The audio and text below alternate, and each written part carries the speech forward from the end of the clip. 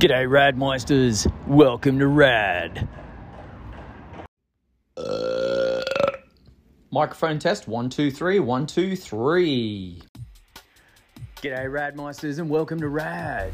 Yep, this is your one-stop, non-stop fun party destination with your hosts Jesse Drackman and Jake Reddy. This week we get a bit of fun going on, as we do every week. And firstly, I'd just like to quickly say a big, huge thank you to every single one of you that tune in and listen to the show. And yes, that is a kettle boiling in the background. Yep, sure is. We spare no expense here on production, that's for sure. So anywho, yeah, thanks heaps for the support. You're all amazing. Love the feedback. Not that I get any, but I love the feedback anyway, right?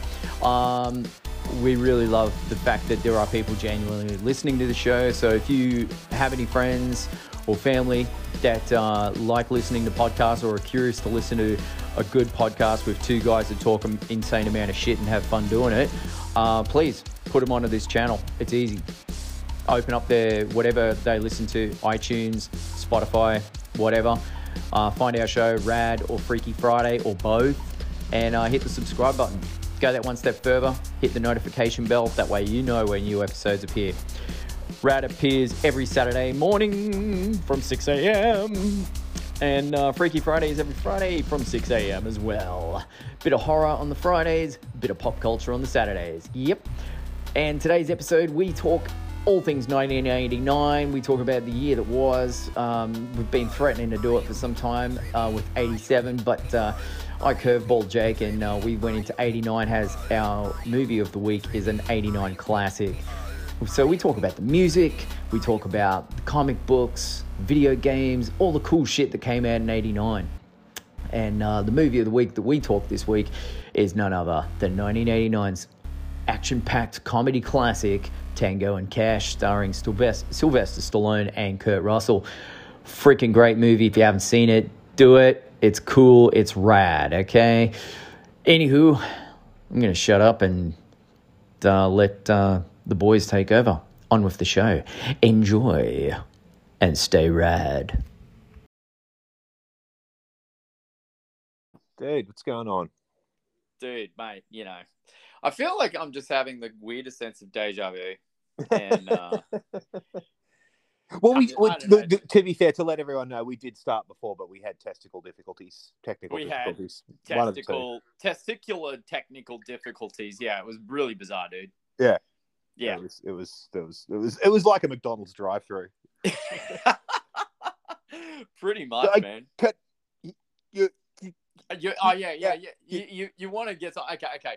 Hey, before we, this is where my deja vu is kicking in because I have a story to tell real quick, man.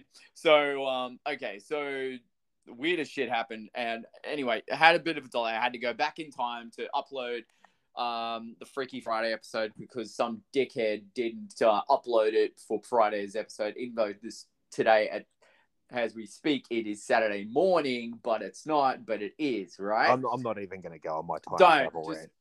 Just I'm just rolling with it. Just roll with this, bro. So anyway, I jump in the DeLorean, go back in time 5 minutes, crash the car. Before that, I managed to upload the episode, fucking made it back in time, crashed the car, so you can't have the DeLorean. I'm sorry. Forgive me, sue me, go to a Morrissey concert and get over it. Fucking way. Yeah. Anywho, so I go for a walk to get some air and fucking go to IGA. I had no meaning, no purpose or anything or desire for anything other than just a morbid curiosity to go to IGA because I haven't been there for a while. I go in there, I walk in the aisles, and rewind back to earlier in the day. I'm sitting there, I'm doing work. There's an exhibition happening at South Bank called Curiosity. It's a bunch of... Yes, I want to go to that. Yeah, cool. So I was working on some of the art pieces, helping put it all together, making it all look cool and shit. I'm right near QPAC and I'm looking at the big billboard with Penn and Teller. I'm going, damn, this would be fucking cool to see because I fucking dig these guys. You know Penn and Teller, right? Well, yeah, dude. I mean, Bullshit's one of my absolute all-time favorite shows. Hey, dude, follow the script. You're supposed to say, does a bear shit in the woods? Does a bear shit in the woods? Very good. Okay, cool. Bullshit is one of my all-time favorite shows. I enjoy the comedy stylings of Penn and Teller. Yeah, yeah. Good thing the show isn't scripted, eh? Not at all. We're big and successful so much that we have to run off a script. Yeah, teleprompters and everything. Yeah, the teleprompter's fucked Yeah. up. I could start reading lines from like Star Wars Rogue One at some point. You can read? Not well. No, I didn't think so. About as well as I can write, so, you know.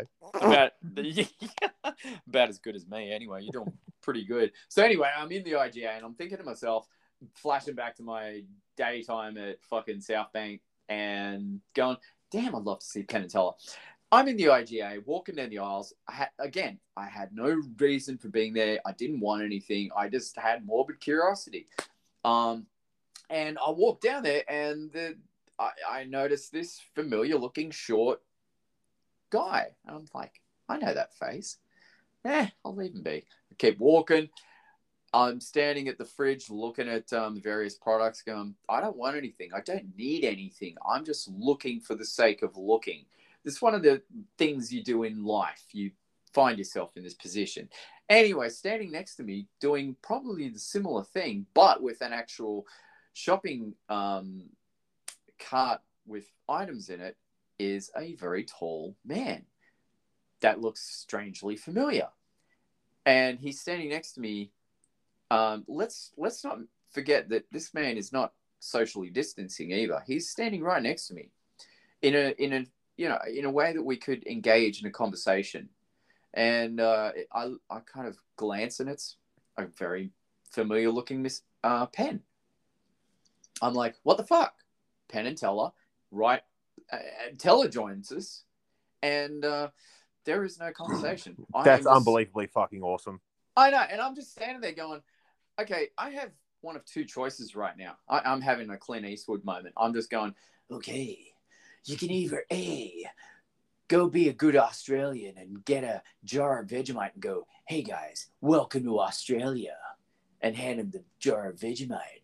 Or you can B, just shut the fuck up and leave him alone to shop.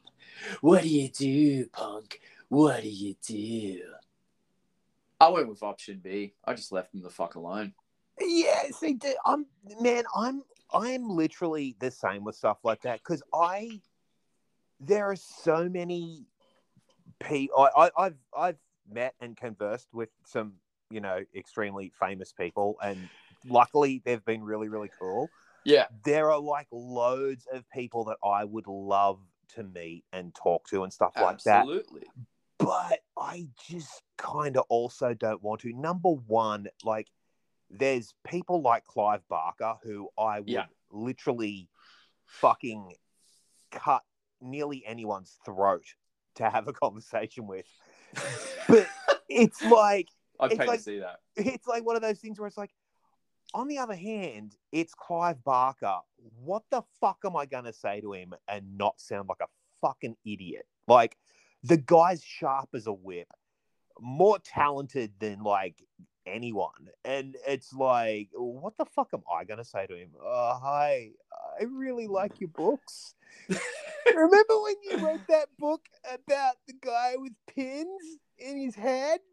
You know, when you made that movie, I really liked it. Like, that's the thing, man. It's like, you know, it's one of those things where it's like, you would love to run into some of these people if you were just in a bar.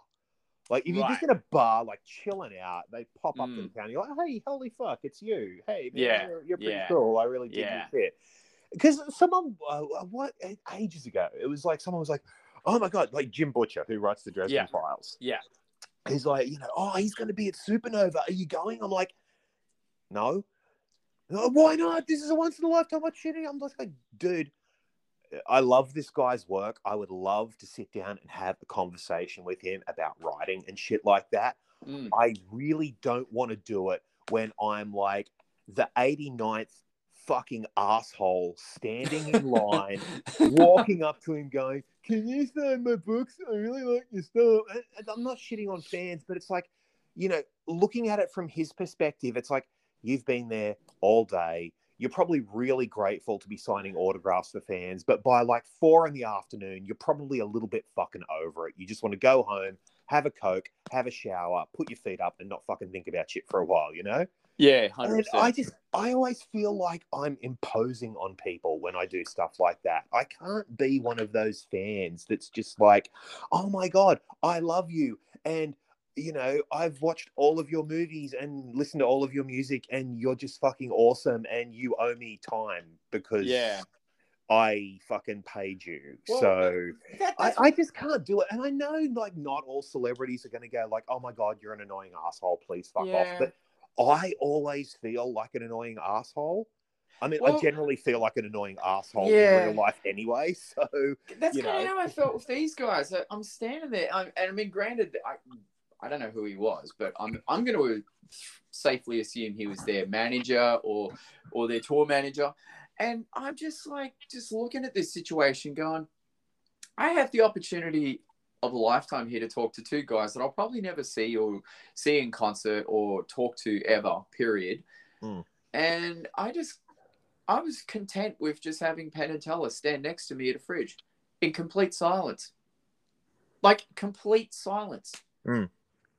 And I was there for a good 2 minutes. I swear to God, man. So, I don't know. There's something remarkably, strangely cool about that moment.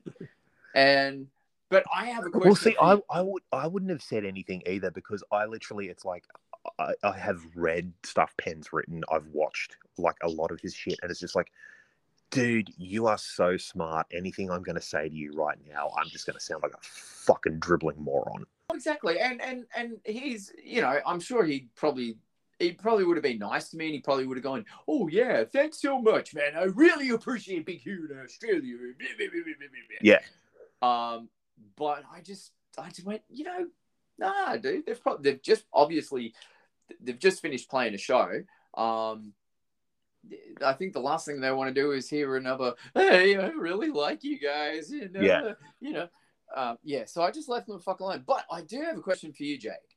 Here's a scenario situation where you talk about slitting throats to meet Clive Barker. But what if you were in an IGA and standing next to you is Trent Reznor? Now, let me preface this and say Trent Reznor is not having a good day. He looks visibly pissed off. He's buying for the sake of buying. To be fair, Trent always looks visibly pissed off. But like, he just looks very like, okay. Him and the wife have just had a bit of a tiff, okay, because he bought the wrong cheese, and he's returned back to the IGA to get a new block of cheese. Said, hey Trent, you should probably just go get back on heroin and record, you know, another few Downward Spirals. Probably.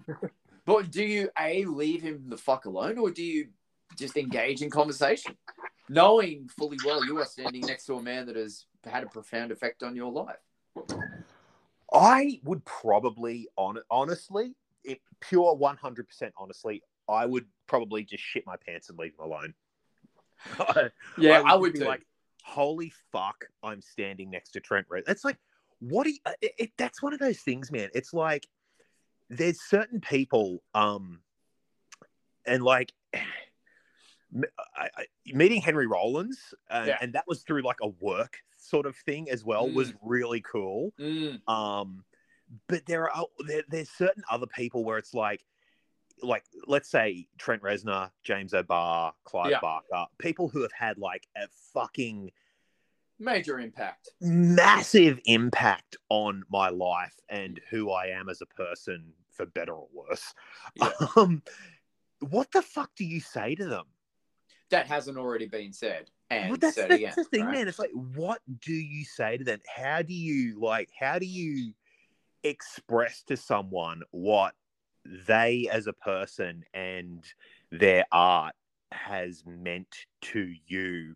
Yeah, that they probably haven't heard a million times before from a million other mouth-breathing assholes just like you. Yeah. Well, you know, what do you say? Like, it's one of those things where it's like, I feel like if you met people like that in a professional environment, like if you met, like if I met Clive Barker, like writer to whatever the fuck I am, you know, there would be an opportunity there to say, like, you know, have a chat and just say, dude, look, man, I just really want to say, like, your work and who you are as a person has quite literally saved my life on occasions, and I just really want to thank you for that and just let you know exactly how much you mean to me as a person, as a role model, as an inspiration. Like, you know, fucking just thank you. Oh my dude. god! Like, Can we cue the violins? Fuck me, well, dude. you know, What like, the seriously, fuck? like, you know, Yeah, I would like, do the same. I would do the same. Yeah, but dude, like, you know, yeah. in a professional environment, you know, there would be a chance to say shit like that and have it be,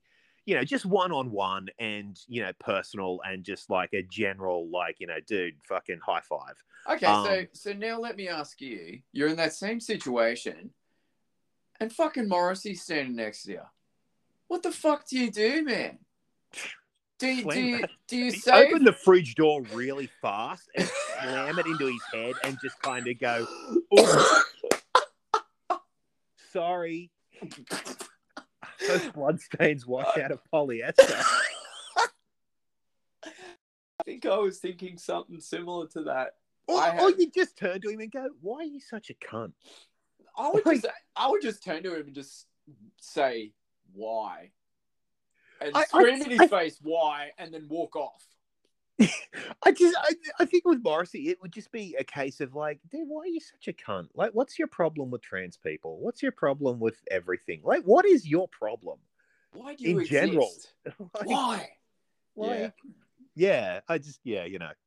But yeah, I just think like something like that. It's like, you know, it's like, what the fuck do you say to Trent Reznor? Like, but the thing is, I've learned the wonderful art of just humble gratitude, man. Like, okay, I've been in the fortunate position many occasions, on both sides of the fence. But like, for example, like when I met Axl Rose, okay. Now, he's surrounded by a bunch of people, all fucking just goo-goo gaga and saying the same... I don't know who the fuck they're all hangers-on backstage in his dressing room. Like, in his dressing room with 12 hookers. I've told this story before. But my point is, all I did, I had every opportunity to just take over the conversation, and I just shook his hand and went, thank you, and walked off. That was it. It was like mic drop. Boom. Thanks. You know, that was it. I left it at that. And I've done the same with other people before, man. I just, like John Karabi, Motley Crue, right? I just said, dude, there's a million things I could say that, you know, I just want to say thanks, dude. I just said, thanks for fucking being an influence on my singing. And that's when he smiles and looks at me and goes, that's why I do what I do. You know? Like, they appreciate that rather than hearing the, oh, well, I fucking love your album, man. You're so sick, dude. And like, you know. Yeah. And it's like, yeah, I know, because I have heard this probably 50 million times today, so shut the fuck up. Well, and it's one of those things. I've had it, and I mean, yeah, anyone listening is going to just be like, oh my God, get over yourself. But I've actually had people do that to me. Like, I've had people like, oh my God, you're such a talented, you know, people who've read my shit, or people who've seen, you know, the fucking one movie that I've got out there, or some of my shorts and stuff like that. And, you know, I want a signed copy of this, and I want to. It always makes me really uncomfortable because, I mean, number one, I'm fucking awful at taking compliments. Like, I'm just... It's a weird art, man. It is. I'm really bad at it. So I usually just kind of, you know, retreat like a turtle into my self-deprecating shit. Like, oh man, if I sign your copy of that, it's going to devalue it. You know? Like... Well, I mean, look, for me, I'm forever grateful for the experiences I've had over the years with the band. Like, you know, part of the service of what we've done is I always valued, manning the merch table first. Yeah. You know, like, I was probably the most exhausted, you know, I shouldn't say that, but my body is my instrument, and I was very exhausted by the end of my show. You know, I followed the D. Snyder attitude of, you know, if you finish a show and you can still fucking perform, then you haven't given 100%, you know? Yeah. So I would just go to exhaustion, but I would still make my way over to the merch table. because I knew that people wanted to meet the band, people wanted their CD signed. Plus, I knew we could, sell stuff more easier by being there, so that people could have their stuff signed. And part of that was listening to people tell me, what their favorite songs were. I've had people tell me fucking how much of an impact we've had on their kids' lives, and helping them through autism and cancer. Hell, fuck, man. I had one guy tell me he fucking was contemplating suicide, and then he saw us and fucking it changed his perspective. So it's weird, it's a strange thing. It's not for everyone, but man, I value and appreciate the experiences I've had, and being able to inspire people to go on and do good things in life. So it's always really weird, because I just, it's not that I struggle with it. Like, I really love that, if someone's watched something I've written or directed, or read something that I've written or whatever, and it's had an impact on them, it's like, cool. I'm fucking so happy about that. And I'm so glad that it did that. Because, half the reason I got into doing the shit that I do is because I wanted to, back when I was I would watch certain movies, and if I was having a rough day or something like that, it would make me feel better. I would, it'd just be like, oh wow, someone out there has, and it would be the same with you guys for songs and stuff like that. It's like someone out there has felt the way that I feel right now, and they've gotten through it, and cool, and they've used it as fuel for something, and that's awesome. So it's cool to know that you've had that kind of effect on someone, because that's why you kind of do what you do. But it's always really weird, especially when you're not good with taking compliments. And sure, most of the time you're just you're looking at stuff that you've done and gone, I suck. I should just stop doing this and just wear a bag over my head for the rest of my life and call myself X. And I should not be, there should be some sort of law brought into place where I'm not allowed to touch a keyboard ever again, because I am terrible at this. Don't you normally wear a bag over your head? Yeah, usually. A paper one, just for shits and giggles. When I want to go incognito. When I want to go to IGA and go shopping and not get hassled, Oh, what a random fucking story, but dude. Right? It's kind of like, someone would just come up to you on IGA and go, dude, you should really go to Woolies. It's much cheaper. Well, dude, there was a part of me that was looking at the cheese. He was looking at dairy-free cheese and stuff like that. He's obviously, looking after himself a bit more, making some health-conscious decisions. And I was like, there was a part of me that was tempted to go, you should try that cheese, even though I hadn't tried it, But I was like, nah, this is not aid. No, fuck this. I'm leaving it. Fuck it. So, but hey. It is really weird though, man, to get the compliments and stuff like that. It's strange. And it's not that I don't appreciate it. It's just that there's a part of me that never really believes it. It's like, oh, it's been nice. Yeah. It's weird. It does get weird for I've cut you off here, but no.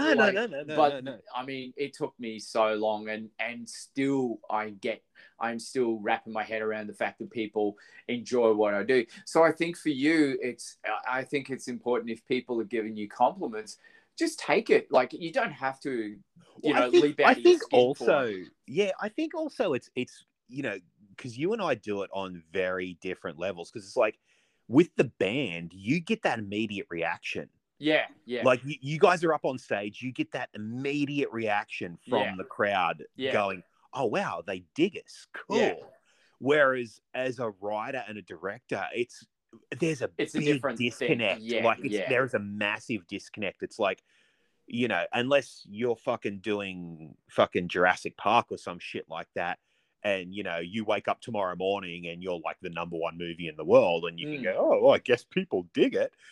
When you're doing it on an independent level and stuff like that, there's a very big, you have no fucking idea Like, Yeah, you well, that's have it. no clue if people like your shit or hate it or whatever. So it's really strange and interesting when people come up and say, "Oh, I really liked it," or something like that, because you're just kind of going, "Wow, really? Well, yeah, You saw that fucking thing?" yeah, totally. But the weirdest one for me was I wrote a short film. This would have been about maybe 4 or 5 years ago. Right. And it was basically about domestic violence. Okay. And it was written as a showreel piece of someone, and some people brought it off me and made it and stuff like that. And someone told me there was a screening, and I went to the screening, and this lady came up to me afterwards and was like, "That was really powerful." I was in the screening, and it was one of those screenings where it's just like, I'm the writer. No one's fucking paying attention to me. Everyone's focused on the director and the actors and stuff like that. And I'm just sitting in the back going, "Oh yeah, writer life, cool." There's been a little part of you's going, "None of you fuckers would be here if it wasn't for me and my work."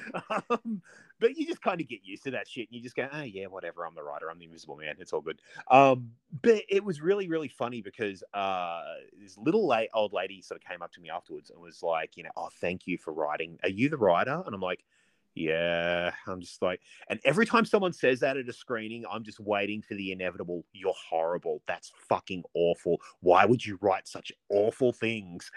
Because I've gotten that before. Like, I've gotten that before. It's like, "The person who wrote this movie is sick." I'm like, "Yeah, that was me." Sorry. Gold. Yeah, she came up to me and she's like, "Oh, are you the writer?" I'm like, "Yeah." Waiting for the inevitable. Oh fuck, here we go.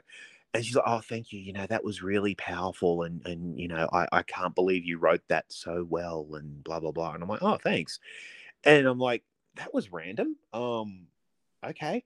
And then someone came up to me afterwards, was like, "Oh yeah, that's such and such's mum. She's actually been through domestic violence, and it really meant a lot to her to see that portrayed on screen." I was like, "Oh, fuck." Yeah, right. And I'm just sort of like thinking, like, I really should have said something more than "thank you" or engaged in a conversation. But I'm just like so fucking socially awkward when people give me compliments like that. I'm Yeah. like, I don't know what to do here. Thanks, I guess. Ooh. Yeah. Um, well, you know, well, I hope you have a good Christmas and nobody dies. Like, shit. It's like, I suck. Yeah. But, yeah, it's always strange. So that's why I always kind of like feel weird about engaging, celebrities or whatever. Like if I see them in the wild, it's Yeah. sort of like I know how awkward this shit makes me feel. They're probably used to it. It's still like, it's like, I just don't want to annoy anyone. It's my whole Yeah. thing. No, that's fair. That's fair. Oh, that's good. We're off to a good start.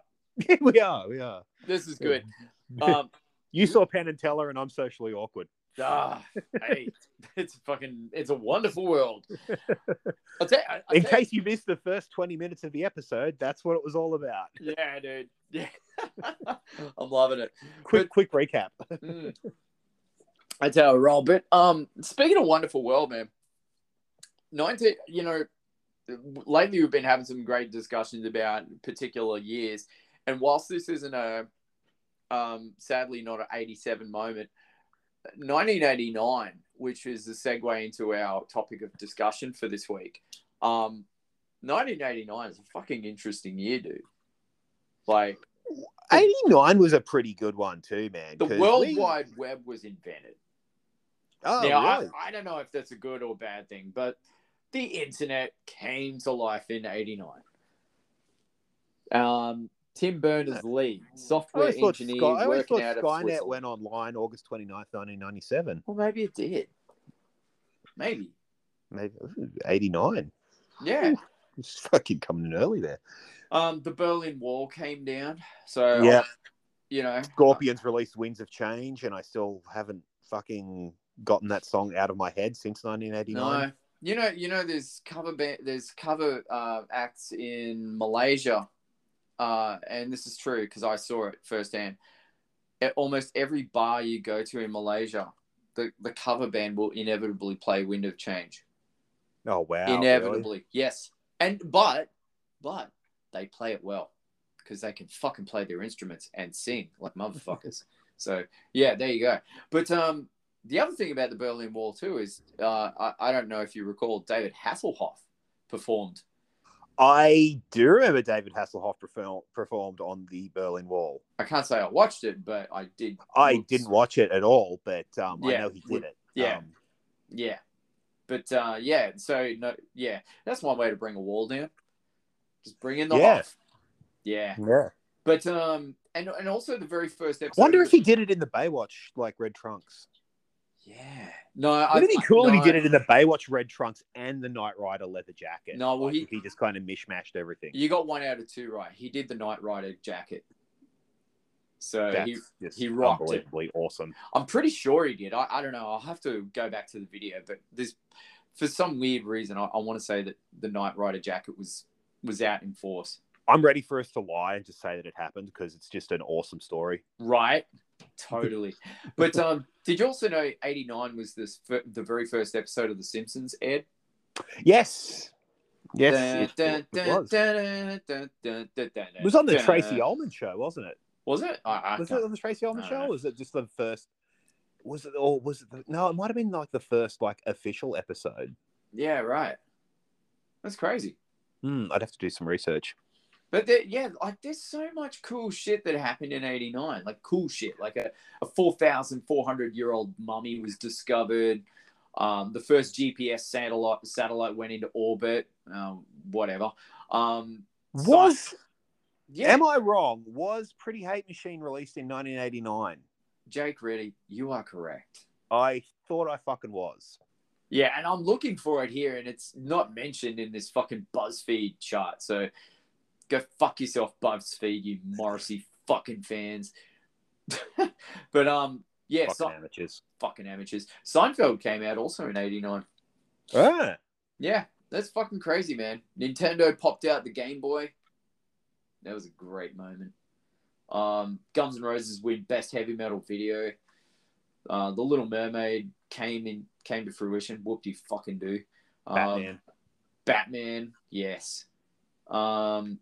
Yeah, and it just goes on. Oh, yeah. The top grossing film of 89 was Batman.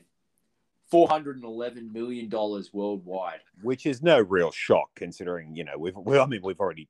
Go listen to our Batmania episode. Fucking A, dude. It was great. We covered that pretty well. It was good. Good. Because according to BuzzFeed, it says, Michael Keaton made an unlikely Batman. Jack Nicholson made a perfect Joker. Together, they grossed over $411 million worldwide and won the Film and Academy Award. Fucking idiots. But anywho. Shut up, BuzzFeed. Just shut up. Just shut the fuck up. up. No one likes you. Go home, you're drunk. Yeah. But yeah, it just goes on a bit. But dude, yeah, I mean, Pretty Hate Machine not mentioned. I'm a bit pissed off about that. But anywho. But yeah, dude, that was a great year, man. Great. Well, man, I kind of feel like I was going to say 85, but really 84 to about 89 was a bit of a golden era for cinema, I think. Yeah. It was. Because there was a lot of good shit, man. I mean, I feel like 87 was a bit of a peak. Like 86, 87 was a bit of a sweet spot. But well, 89, like, yeah, we've been threatening to talk about 87 because we've done so many rad movies from 87. But 89, okay, here's a bit of a short list for you. And I won't mention them all, but Drugstore Cowboy came out in 89. I haven't. I haven't seen it. I'm an idiot. Killer movie. Right. I just want to see Kelly Lynch, and not the, she's a completely different Kelly Lynch, obviously, back then. But yeah, I thought she was hot in that. Anywho, Sex, Lies, and Videotape. I haven't seen that either. Man, I haven't seen that for years. But that was Steven Soderbergh's first one, I think. Yeah. Who would go on to, such luminary stuff as Ocean's 11. Right. And Traffic, I think, and a few other biggies. Damn. Parenthood came out. That was a great movie. That was a good movie. That was fun. It was good fun. What else? Oh shit. Oh yeah, Heathers. Great movie. Fuck, dude, we have so got to talk about Heather. I know. I fucking love that movie. I finally watched it.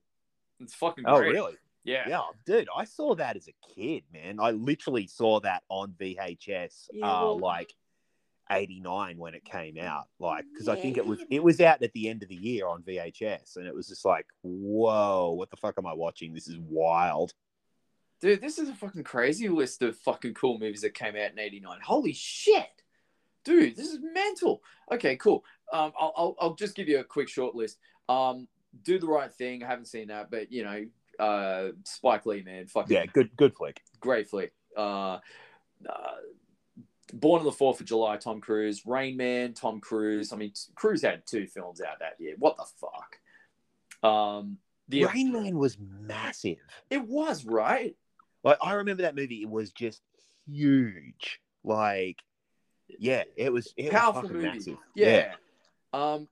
James Cameron's 89 epic that everyone thought it was going to be something that it wasn't. The Abyss. Oh yeah, fuck man, yeah. And in my most joyous voice, can I tell you, Jake, that I have not seen The Abyss? Oh, haven't you? Dude, it's good. It's honestly really, really good. Bro, it's fucking hard to find nowadays. Like, it's not gotten a Blu-ray release yet, which is insane to me. Look, you're preaching to the choir here. I know it's good, but I haven't seen it. And I have no definitive reason as to why I haven't seen it. I'm just a fucking idiot that I haven't seen it. But anyway, we also have Indiana Jones and the Last Crusade. Oh, which was lovely film. Just gross a modest $197.17 million. That's all. No, is that all? Yeah. When Harry Met Sally, you know that movie. You know that movie with that one scene that everyone talks about. You know, this is going to go great. I've not seen When Harry Met Sally. Okay, cool. All right. It's I know the scene. I've seen like enough bits of that movie to know like the kind of deal around it. Look, it's just one of those flicks that I've just never watched. Same with Sleepless in Seattle. It's just one of those movies that I've just never watched it. Yeah, look, it's if there's a reason to watch it, Carrie Fisher, that's it. Well, yeah, I don't know. There's other reasons, but yeah, look, don't cry if you don't see it. Field of Dreams, Kevin Costner. Holy, that was a good movie, dude. That was a fucking great movie. I fucking love that movie. Dead Poets Society, haven't seen it. Dead Poets Society is it's a great film, but it's a heavy flick. Well, you know what's heavy is this triple. I'm gonna rattle off 3 fucking movies that are just gonna hit you like a fucking slam dunk. Lethal Weapon 2, Major League, and Bill and Ted's Excellent Adventure.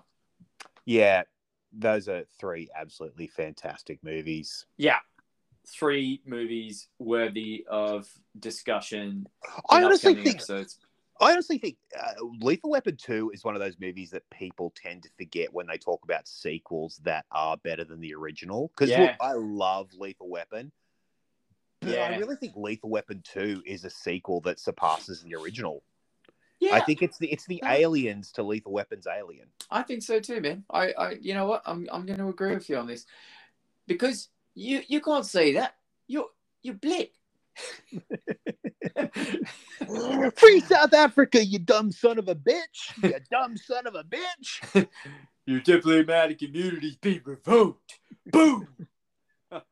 Oh, fuck me. But Major League. Great movie. Major League. Major League's fantastic. Yeah. But I mean, yeah. It's a big call. I think out of those 3, it's a tough call. But, dude, Bill and Ted. That movie's fucking magic. Yeah. There's a couple others that I'll quickly mention too. License to Kill. Timothy Dalton's 007 fucking I think that was his first one. I don't know. I can't remember. But yeah, that was killer. And Al Pacino, Sea of Love, haven't seen it. Don't know if my god, Sea of Love's fucking great. Okay, cool. And of course, Batman. But the other one was Honey, I Shrunk the Kids. Oh, wow. Yeah. Yeah. I have So, a weird feeling. No, I think no. That might have actually, it might have been 89 was when License to Drive came out with Corey Haim and Corey Feldman as well. probably. Or that could have been 88. Probably. And yeah, it's I don't know. I feel like there's a bunch of movies that have missed this list. But yeah, it's weird, isn't it? Like, just such incredible fucking list of movies that came out that year. Well, I feel like it's one of those things, man, where it's like, a lot of this stuff in the 80s, like late 80s and stuff like that. It's like, I feel like, and I don't want to go on a, cinema today sucks rant, because it's like cinema today doesn't suck. Like, there is a lack of original content that isn't adapted from something out there, but that's just because Hollywood is lazy and playing it safe, because it's like, well, hey, if we make this thing that's based on this other thing that sold 8 million copies, that's 8 million people that might go see this movie, so we might make this much money. But I do feel like, at least back in the like the late 80s and stuff like that, like, there was a lot more diversity at the cinema and a lot more diversity in like movies that were making a shitload of money. Yeah. Like, I mean, can you imagine, like, whether you like the movie or not, Dirty Dancing coming out now? Now, I mean, I remember, man, like when Dirty Dancing came out, it was a fucking phenomenon. Like, everyone fucking loved that movie. Like, and it's like literally kind of just like a drama with, Patrick Swayze cruising around with his shirt off and,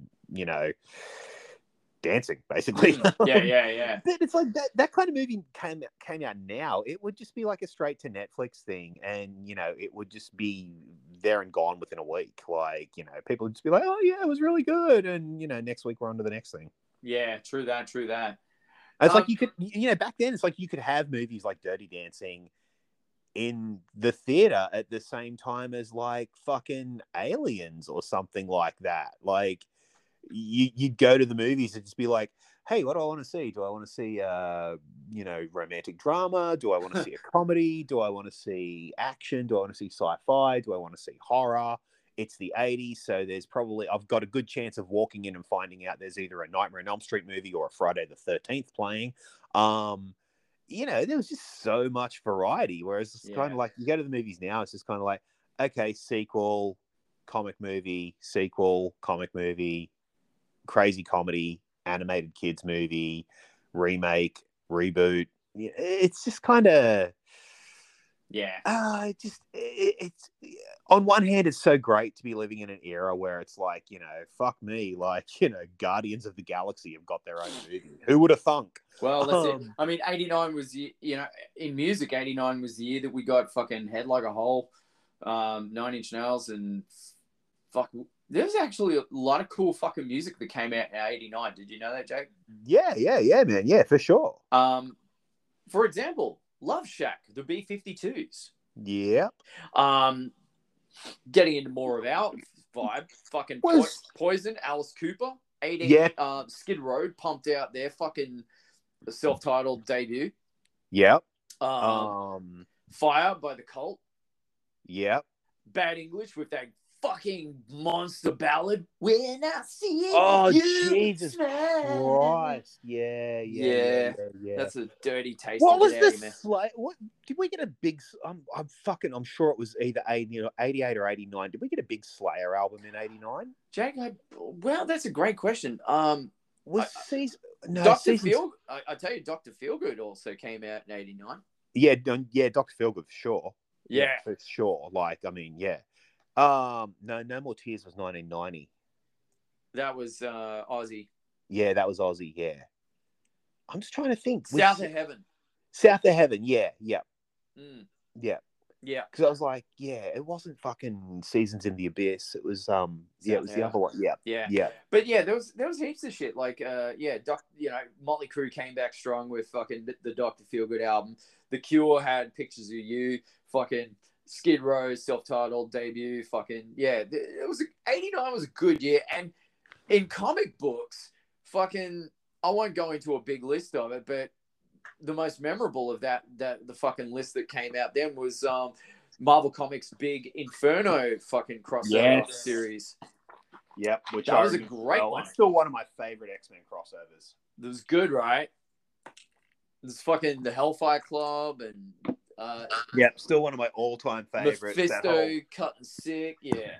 Yeah, that was that whole Madeline Pryor thing got sorted out with her and Jean Grey and Sinister and all that. Yeah. Plus, 89 was when, we were at the peak of, like, Mark Sylvester on the X-Men, Todd McFarlane on Spidey. You had Jim Lee and Will Sportatio on the Punisher, like, gearing up to move over to the X-Men. Batman Year 3.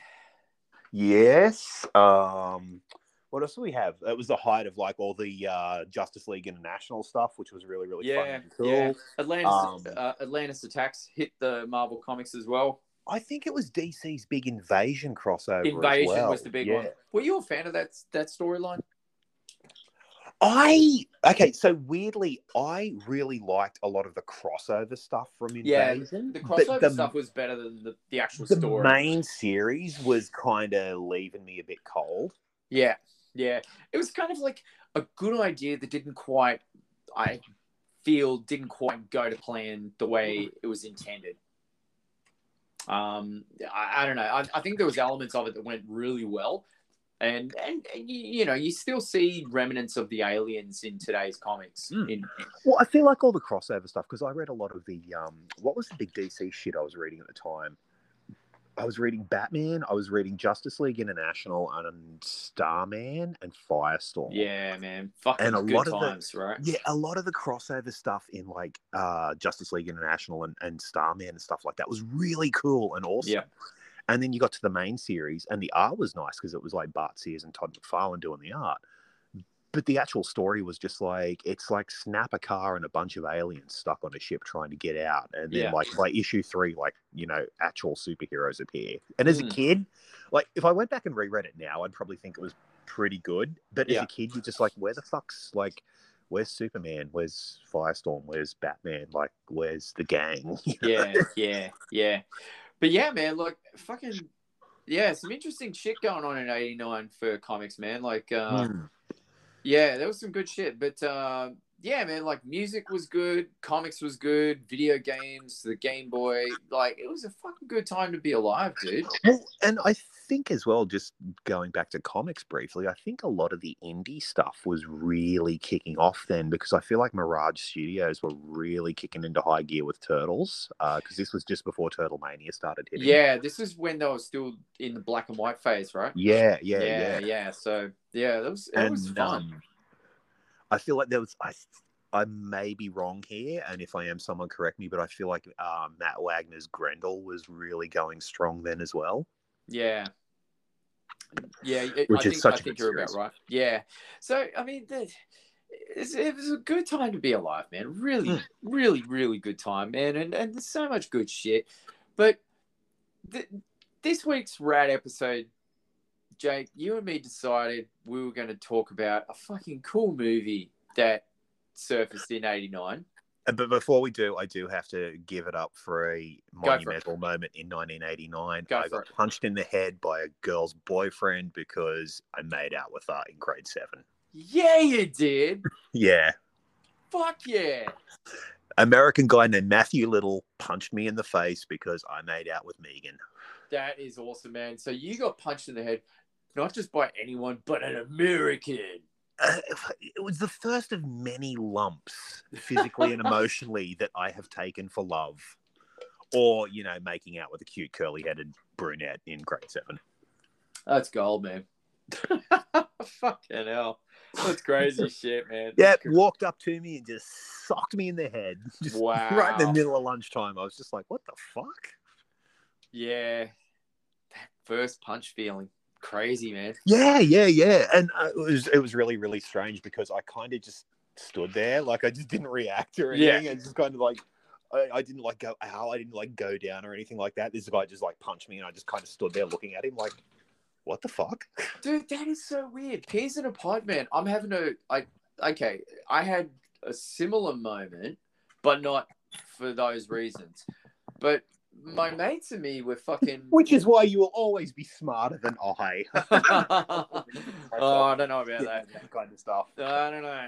But like, dude, my best friends and me were in the city, had, you know, doing our thing, fucking going, buying comic books, playing video games, having a good day.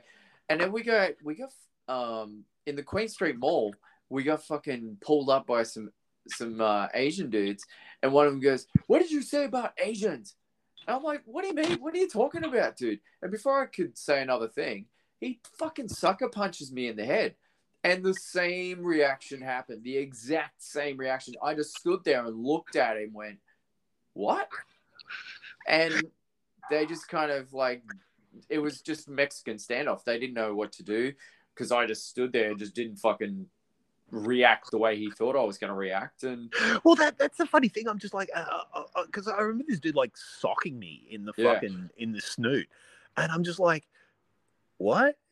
Like, what? Why did you do that? Like, yeah, I was like, you know, I didn't like cry, I didn't like run away, Same. I didn't jump at him or anything like that. No. I just kind of stood there and was just like looking at him. And he gave me some big fucking tough guy speech. Stay away from my woman. Wow. One of those fucking ape things. And I'm just kind of looking at him, just going, dude, what? Like, yeah. And then he just walked away, and I'm just kind of standing there, and everyone's just like, oh my God, you should have hit him back. And I'm like, I'm still processing that this guy just randomly came up and punched me. You're like, what? What? That's crazy. Yeah, crazy time. But before we get into the movie too, we got to give it up to like the arcades of 1989. Absolutely. Like, there were some awesome games coming out around then. Was Double Dragon around that time period? Yeah, Double Dragon was around that time period. Yeah, man. Games were getting good. It was a good time. Good time for games, I think, dude. you know, some of the first big, like, you know, the 4-player things came in. Like, you know, like oh fuck. I want to say like the Ninja Turtles game, but I don't think that was 89. I think that was a couple of years later. But right, there was some cool shit. Yeah, dude, it was electrifying, man. Like, I'm just quickly examining to see what we got. 89. Well, obviously, Batman the video game came out, but we also had Super Mario Land, Castlevania 3, DuckTales, Final Fight. Yes. Big yes. And you're right. Teenage Mutant Ninja Turtles, the game, did come out in 89. I thought so. I thought it was either it or the X-Men one. We also had Willow, Who Framed Roger Rabbit, WWF WrestleMania. Yeah, the Golden Axe 1989 came out. Fuck yeah. Oh, shit, yeah, man. I remember that. Fuck. The Revenge of Shinobi. Oh, yep, I remember that one. Yeah, there was some good ones. Ghostbusters 2, Rambo 3, Indiana Jones. I mean, the list goes on, dude. There was so many. Tetris. Yep. Tetris. Wow, that was big. But I have wasted so many fucking hours on Tetris. It's amazing. Yeah, but there was a lot of good games in 89, man. So yeah, fucking good time to be alive, dude. But yes, we have to do it. Time's ticking on, and we're gonna get into this fucking movie. Otherwise, we'll be here fucking we do. We'll just all be weekend forever. Yeah, we could easily. But 89, our movie of the week this week is a 1989 fucking gem, bringing together two of our favorite fucking action stars, in one movie. We're talking about 1989's Tango and Cash. What a fucking cool movie. Dude, this movie is such a fucking good time. Like, it's like, you know, as far as the buddy cop genre goes, this is probably one of my all-time faves. Yeah, and you know, to be fair, there was quite a substantial amount of buddy cop films coming out during the 80s, man. Fuck yeah, man. Like it was the go-to sort of genre for action stuff. Like, yeah. You had 48 Hours, Lethal Weapon, Red Heat, K9. Yeah, Turner and Hooch. top dog. You know, everyone was getting on the dog thing. I mean, top dog is Chuck Norris. Where's so, the fucking cat? Come on, I wanted some cat action. But you had your Lethal Weapons. You had Yeah, I mean, to be fair, Point Break was the 90s, but yeah, you know, you also had Midnight Run with De Niro, Charles Grodin. but there was a ton. But man, Stallone and Kurt Russell together on the one screen, man, like that, dude. That's just a stroke of genius. Absolutely, and I feel like, you know, one of the really cool and clever parts of this was that Stallone was playing so against type. He really was, man. Like he was playing like because I mean, the breakdown of this movie in a nutshell for you Radmeisters that haven't seen this film, it's basically the odd couple of cops. You've got literally the odd couple. Like you've got Kurt Russell's character, which is the streetwise fucking rough looking detective. He's a real fucking rogue, like, you know, a bit of a loose cannon. 5 o'clock shadow, grungy. Got the mullets in full. The mullet, and kudos to his mullet. I think Kurt Russell rocks one of the best mullets in Hollywood. I think Kurt Russell rocks the best mullet in Hollywood. Period. Like for the 80s. Like I think he still rocks his mullet, doesn't he?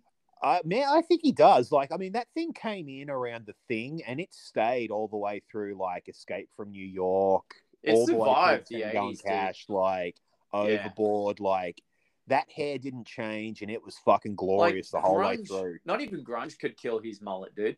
No, man, no. It's a timeless mullet. Yeah, that's the thing. Really is. It is. You have to appreciate it. You have to respect it. Yeah. You really do. Yeah, you really do. and then you got like Stallone, who's playing, you know, Tango, Johnny, who's like, Johnny Suave. Yeah, he's like, you know, in the 3-piece fucking Armani suit. He's, you know, really well spoken. You know, his character's like playing the stock market and shit like that, which was really against type because it's like pretty much action movie wise for most of the 80s, like we'd seen Sly as either Rocky or Rambo. You know, a few little side, you know, journeys into Cobra and stuff like that. Yeah, I was about to say, you, man, my heart was beating then, dude. Like I'm gonna forget Cobra. Come on. I know, right? Yes, folks, if you haven't listened to our Cobra episode, that's another good one to listen to too. Yeah. But I just thought it was really clever and kind of ingenious to have Sly playing against like, and also taking the piss out of himself. That whole Rambo is a pussy. Yeah, that was good. That was good. But like, it was really fun. But these two cops come together under bizarre, circumstances that lead them together, and they inevitably get framed, go to jail. Fucking, I've probably really fucked up my synopsis of this film. No, well, it's basically like, you know, they're the two top cops in the city, and you know, both of the crime syndicates or all the crime syndicates, like crime bosses that are suffering losses at the hands of these two superstars, basically band together to frame them and send them to prison where they will hopefully get killed. And of course, you know, because it's Sly and Kurt, they're not going to take this shit lying down and, you know, engineer a rather ingenious jailbreak from prison and set out to clear their names. Yeah, exactly. It's quite an interesting turn of circumstance how these two came together because I don't know if you know or not, and you probably do know, which I wouldn't be surprised, but Patrick Swayze was originally cast as Cash, but dropped out to star in Roadhouse, which also came out in 89. Great movie. Yeah, I think, look, I could totally, I had heard that, and I can totally see Patrick Swayze in that role, but I think Roadhouse was a way better movie for him because Roadhouse just fucking rules. Now, here's an interesting one for you. Did you know that Kurt Russell was originally considered and offered the role of Martin Riggs in Lethal Weapon in 87, but turned it down? I had heard that, yeah. Like, can you imagine Lethal Weapon with Kurt Russell? I'm kind of glad that it didn't turn out that way. I love Kurt Russell, but dude, yeah, I don't know, man. Yeah, I just don't know whether it would have worked as well. Like, I love Kurt Russell. I just can't see him bringing that fucking bug-eye crazy intensity that Mel Gibson gives to Riggs as a character. Yeah. Like, Kurt Russell's just a bit too lovable, you know what I mean? It's just like, it's Kurt Russell. Like, even when he's Snake Plissken, you fucking love the dude. Like, you know, you don't ever sort of think like, oh, he's a bit dangerous and crazy. It's just like, it's Kurt. Come on. Yeah. You know, the cameras are going to go off and he's going to crack wise. Exactly, dude. You know, interesting thing about Kurt Russell here is we haven't seen Kurt Russell in The Expendables yet. No, and we fucking need to. We have to see this. You know, he was offered the role of Mr. Church that went to Bruce Willis. So, oh, really? Yeah. I did not know that. And I'm curious because they've finished or are still making number 4. So I'm really hoping we see a Kurt Russell fucking cameo in there somewhere. Yeah, absolutely. But these two guys in this film, which also stars Jack Palance, fucking, masterful actor. And Brian James, who everyone would recognize as, like, you know, bad guy or scumbag B to C from a lot of 80s movies. Like, he was in Blade Runner, obviously. He was in Red Heat. He was the stock standard bad guy of the 80s, but he gets a really big part in this as this fucking insane South African fucking henchman who's just brilliant. And there's so many great scenes in this movie. Like, I mean, you know, if you want a movie that's packed with great comedy and just superior action and lots of shit getting blown up and guns blazing, dude, look no further. Tango and Cash is your movie. It is fucking great. And just, you know, great, like, just great fucking razor sharp witty dialogue in this movie. And, you know, with Stallone and Kurt Russell, you've just got two actors who just really play off each other well. Like, it feels like, I mean, I don't know how close these two dudes were on set or anything like that. No. The performance comes across like a genuine friendship between the two of them. Like, they bounce off each other so fucking well. Just like those opening scenes together when they first meet and they're going, you know, just like basically comparing the size of their dicks. Yeah. Basically, he's going, well, I'm the top cop, and I'm the top cop. You know. I heard you're the number 2 cop in LA. Funny, I heard the same thing about you. Yeah, that's the scene, man. It was fucking great, man.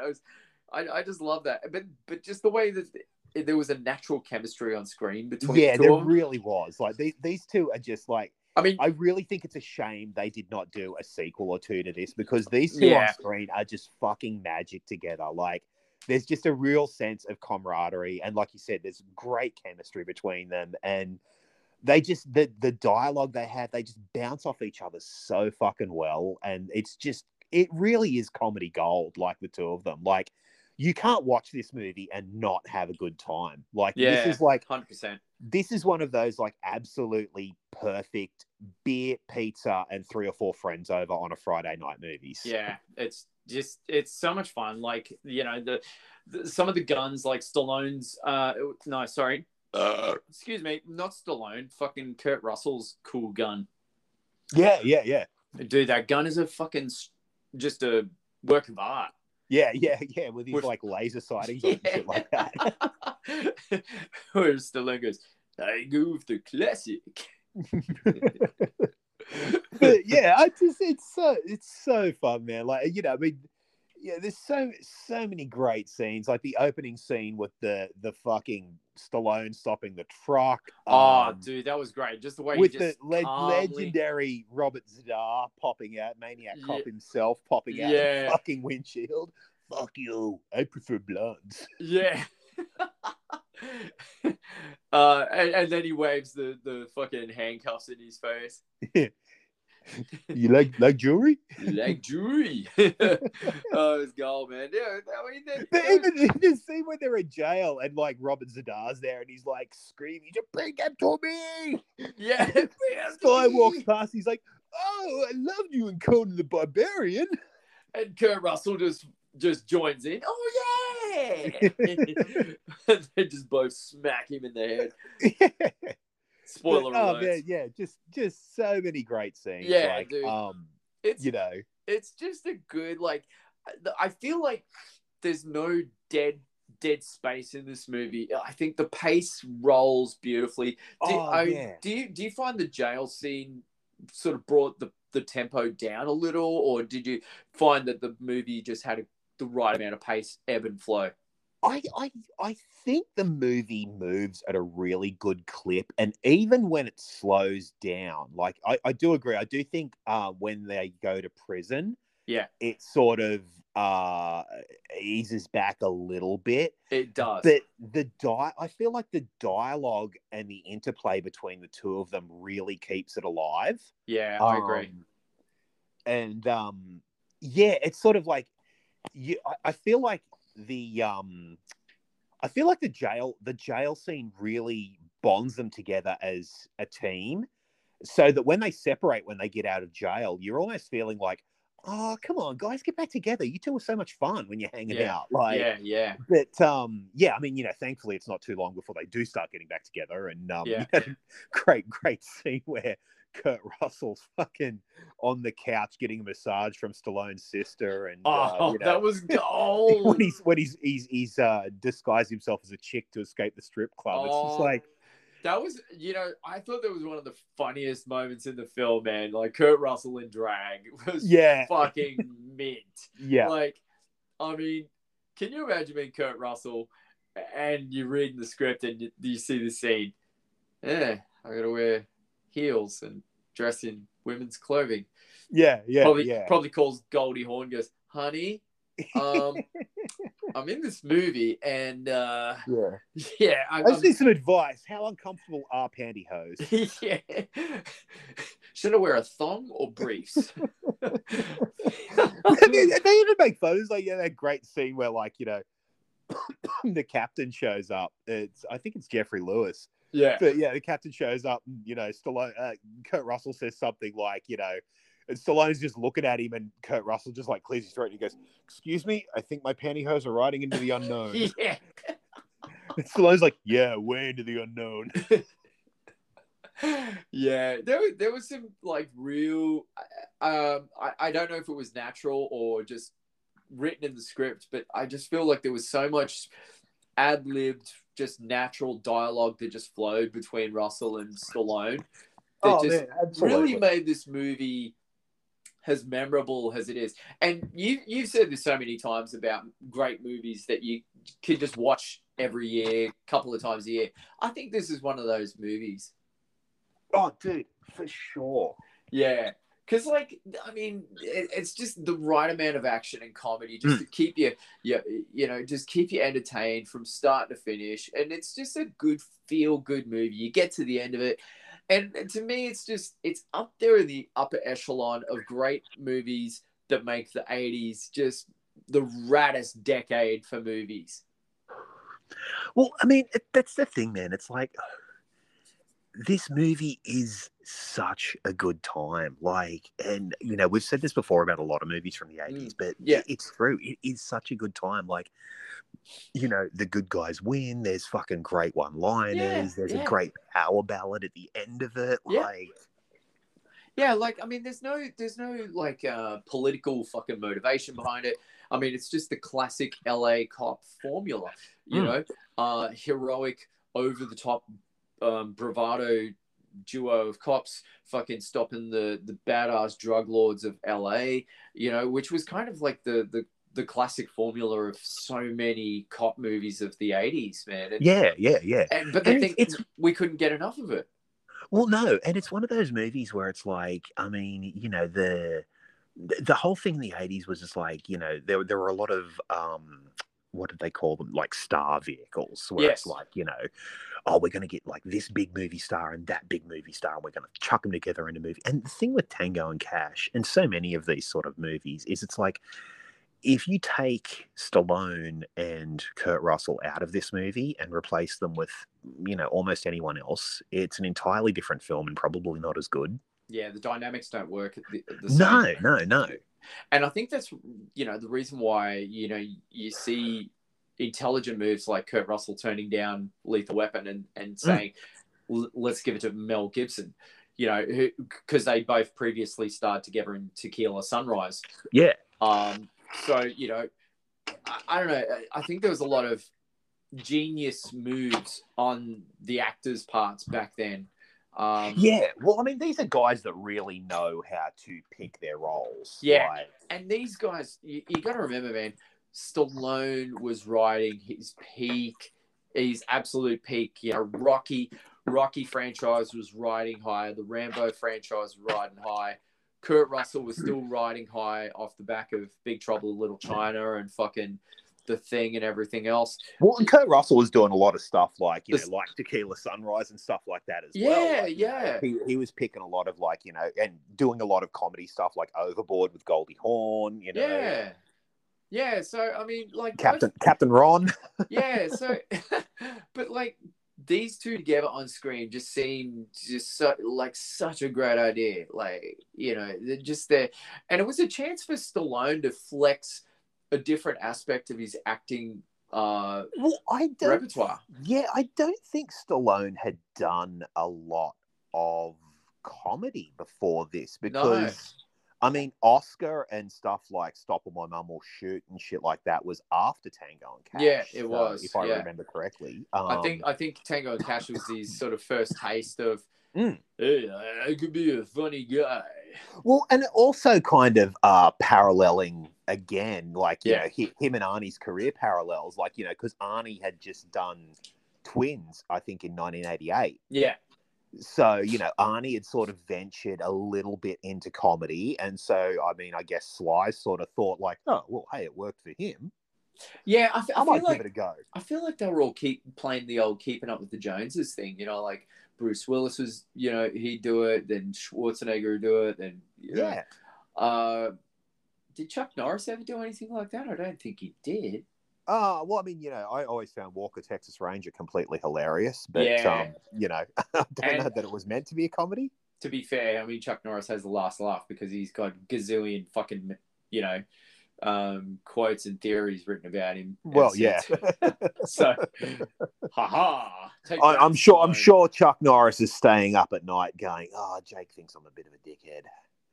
Well, what can I do about that? I'm sure it's really keeping him up at night in his mansions. He's sitting there at his keyboard going, I'll show you, Reddy. I'll show you. But, dude, the fucking Tango and Cash movie, it's fucking, like you say, man, look, the movie had problems from the get-go with, it went through about 4 directors. Yeah. It wasn't a very easy production. No, and Patrick Swayze was originally in the cast at the beginning of, I don't know if for filming, but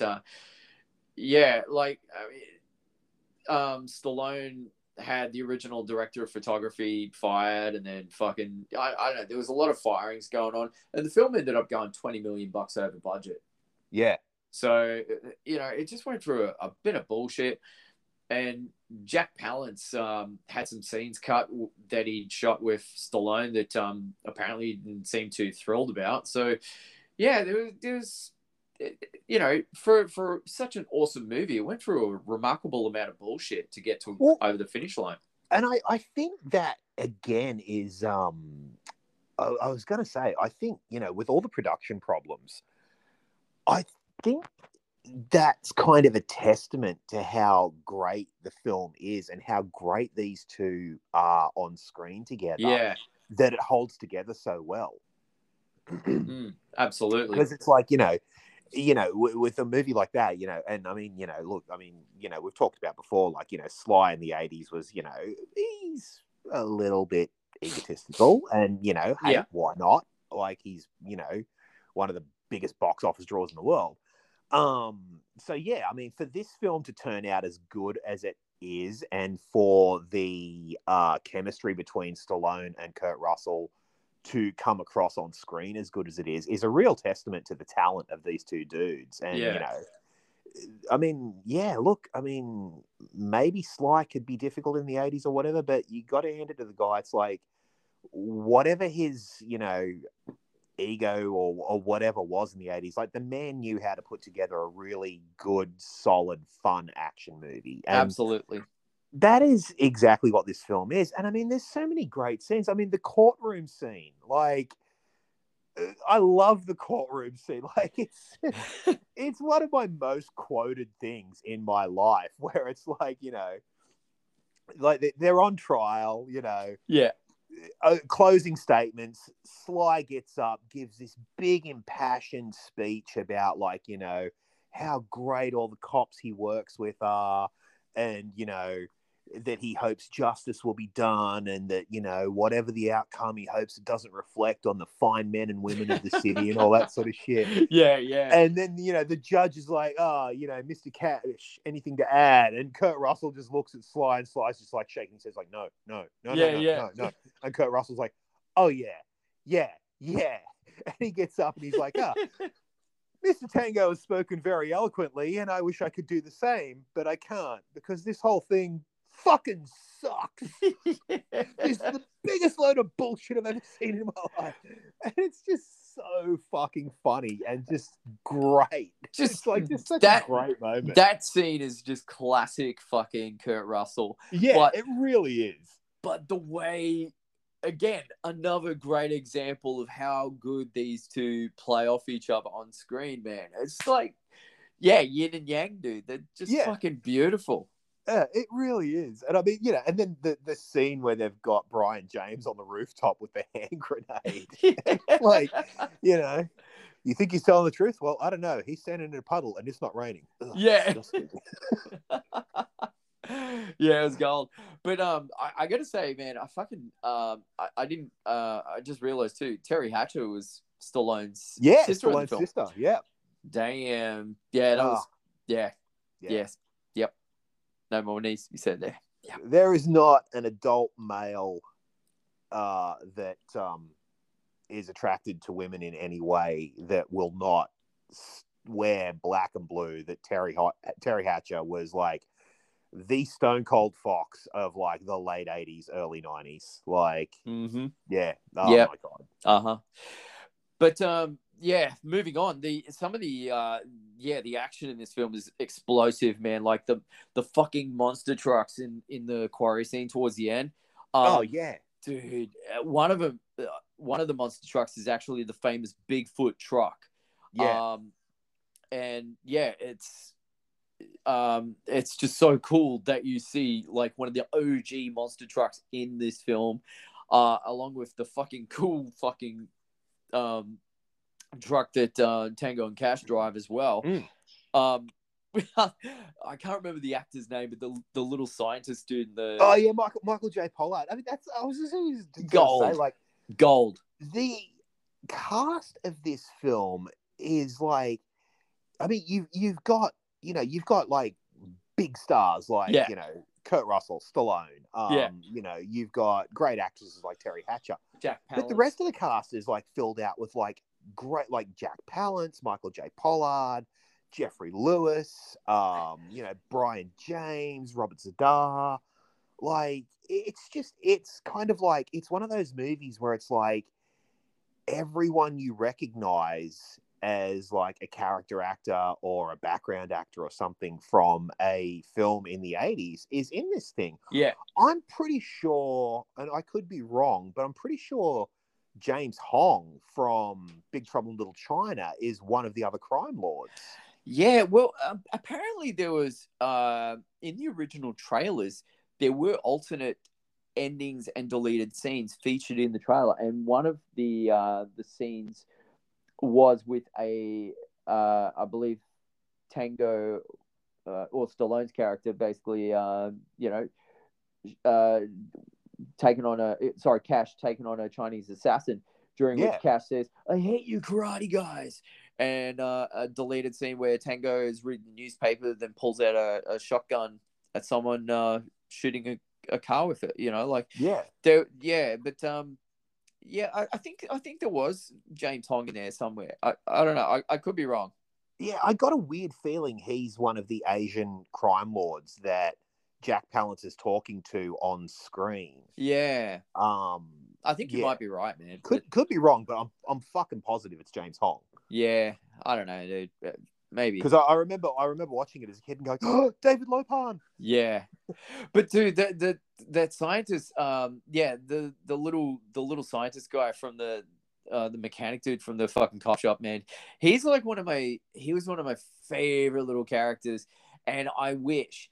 Yeah, it's funny. Funny thing about the '80s was there was like memorable actors that should have been cast in a DC or Marvel film. Yeah. And he was one of them guys that should have been cast as there was a little midget character in Justice League. Oh, Oberon, yeah, yes, Mr. Miracle's sidekick, yeah. I remember his face was like put a lot next to that comic book image. So often going, this needs to happen, but it never did. Yeah, totally. Yeah. But such a cool character that guy got to play. Like, hey, if you guys damage the car. Oh, gee. Yeah. We'll bring it back good as new. Yeah. Another thing about the film, too, moving on, was apparently there was the sound effects. There was some fucking cool sound effects in this and blow-up stuff in it. But oh, yeah. The little bit of fun fact for you, the sound effect used for Tango and Cash's truck in the quarry was the same sound used for Luke Skywalker's land speeder in Star Wars. Oh, cool. Yep. There you go. And yes, I'm just looking this up real quickly. James Hong was in the film. Ah. You were correct. Who would also feature in Big Trouble in Little China. Yes. The other great thing about this movie too is really distinctive and cool score. Like the theme for like Tango and Cash, like that, like it's so, I don't know, man. Like I miss 80, like I miss the distinctive themes that like 80s action movies would have. Like, because I mean I was watching Commando the other day, and it was just like, this has got a really distinctive score. Like if you played this score, you'd go, oh yeah, that's from Commando. Like, as opposed to, like, I couldn't tell you the score for any of the Fast and Furious movies. I've seen them all. If you played me, like, a piece of music that was like, oh, this is the score from Fast and the Furious, I'd just be like, really? I had no idea.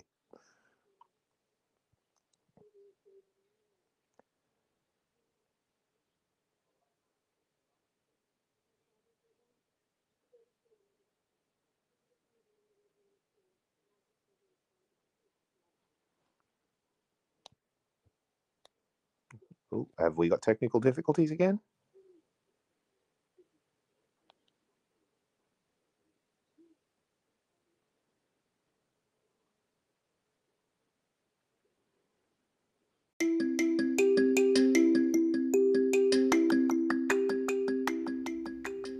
What's that?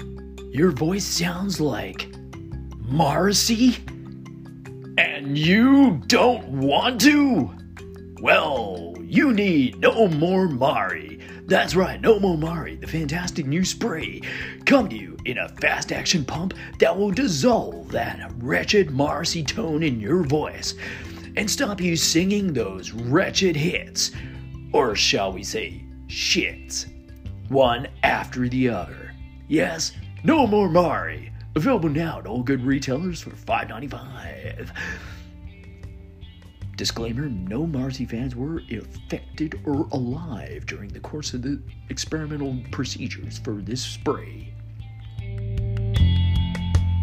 The thing about this show is just our production team is the best. I don't know about you, Jake, but I got to give props to our production team. Just fucking incredible. I feel that our No More Mori sponsors are just getting a bit more pushy with each ongoing week. Well, they really are, Jake. I'm glad you brought that up because I mean, to be fair, they've got a lot of product to move, so Yeah, yes, and folks, you still can get your No More Mori available right now.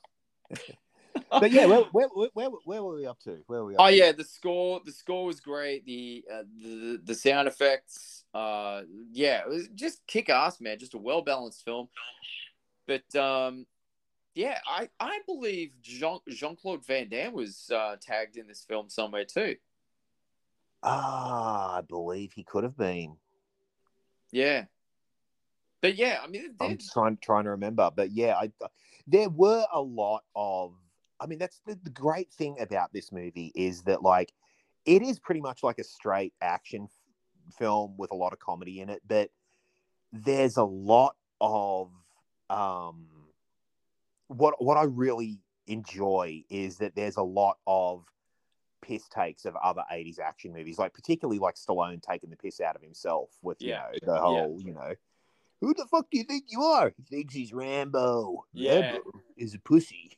Yeah, I think that's hands down probably one of the best moments in the film. And I think that was in the original trailer too, if I'm correct. Yeah. I believe it was. It was one of the big selling points for it, I believe. Like, that was one of the big moments that they were chucking in for the marketing and stuff. But, yeah. And the funny thing about this film too is with Stallone playing. Yeah, the ironic thing about this is how he plays a cop framed for a crime that he didn't commit, who also would play similar characters in Demolition Man and Judge Dredd. Yeah. How fucking weird is that shit? Yeah, exactly. I don't know. I'm just putting it out there. I just think that's fucking weird. Yeah. Well, that's the thing. It's kind of like a, oh, hey. Yeah. But, yeah, look, this movie, if you haven't seen this movie, like, fucking hell, dude, like, check it out, dude. Don't give us some shit excuse. Look, I'm too young to watch that shit.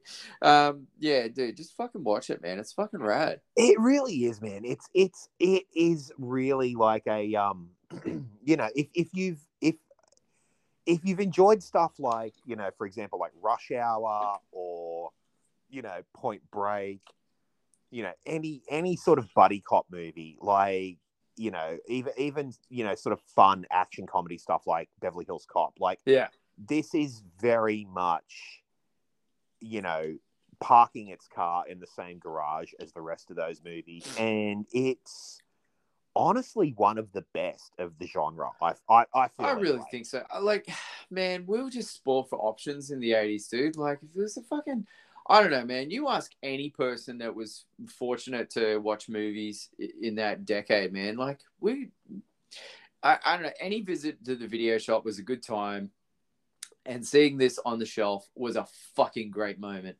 Yeah, it was. Well, it was one of those movies. Yeah, man, it was like one of those movies for me that was always a staple of, like, you know, school holidays or whatever. It's like, oh, I'm going to go rent a bunch of movies. Oh, I'm going to watch Tango and Cash again because that was so fun. I kind of wish this movie, well, I kind of hope this movie would one day see a cinematic, not so much a re-release, but every now and then the cinemas like to do a bit of a nostalgia thing. It'd be really cool to see this film get a bit of a nod, because I'd love to see it on the big screen. Oh, absolutely, man. It was one of those ones that I missed because I was in grade 7 when this came out. And it was like I knew a bunch of people that were talking about it and just like, oh, my God, Tango and Cash is so fucking cool. I didn't get to see it until it came out on VHS. So, yeah, I would love to see this on the big screen. Yeah, fuck yeah, dude. Hey, did you know that this is a fun fact about this film. This movie was one of the first American movies to get a wide release in Soviet bloc countries after the fall of the Berlin Wall. I did not know that. No, and it gets better. Bootleg VHS tags became hot sellers in Russia, with Brian James claiming that he never felt more like a celebrity than when he was swarmed by crowds of people in the Ukraine who recognized him as one of the movie's villains. How fucking wild is that shit, man? That's mental. That's insane. I know, right? Like, I mean, that's what, like, you're listening to Jake and me tell you this movie is good. Man, this movie is legit. They were making bootlegs. They're probably still circulating bootlegs of this movie over there. They probably are, you know. Yeah, crazy, man. But yeah, dude, this movie definitely was one of the smash hits of a time where we were just spoilt for fucking great fucking cop movies of the 80s, man. And I would definitely rate this in my easy top 5. Oh yeah, dude, for sure. Like this is probably oh man, I would say this is probably easy top 5 Stallone movies of all time for me. Like it's just such a good, and I mean, look, I know, on this show and on Freaky Friday, like we tend to, well, at least I do, tend to go deep dive into like, the emotional undertones of the movie and, how serious it is and all that sort of shit. I don't think because there was. I'm a wanker. Yeah, but I don't think there was that in this film. That's the thing, man. For this movie, it's pure fun. It's pure fun escapism. Yeah. Not to say that the characters are one-dimensional at all. Like, there's a lot of, great little character moments in there between them, when they're like, but it's always undercut with comedy. It's like, I mean, I love that scene where they're just about to go hit the bad guys, like right at the end. Yeah.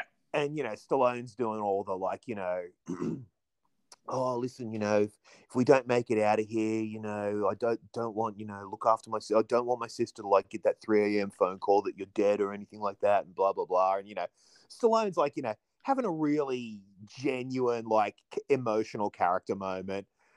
And Kurt Russell just comes in with, well, nothing's going to happen to me because I'm charmed. And if we do get out of this, I am going to date your sister. And it's just, man, it is such a fun movie. Like the characters are, they're really well written. They're very 3-dimensional.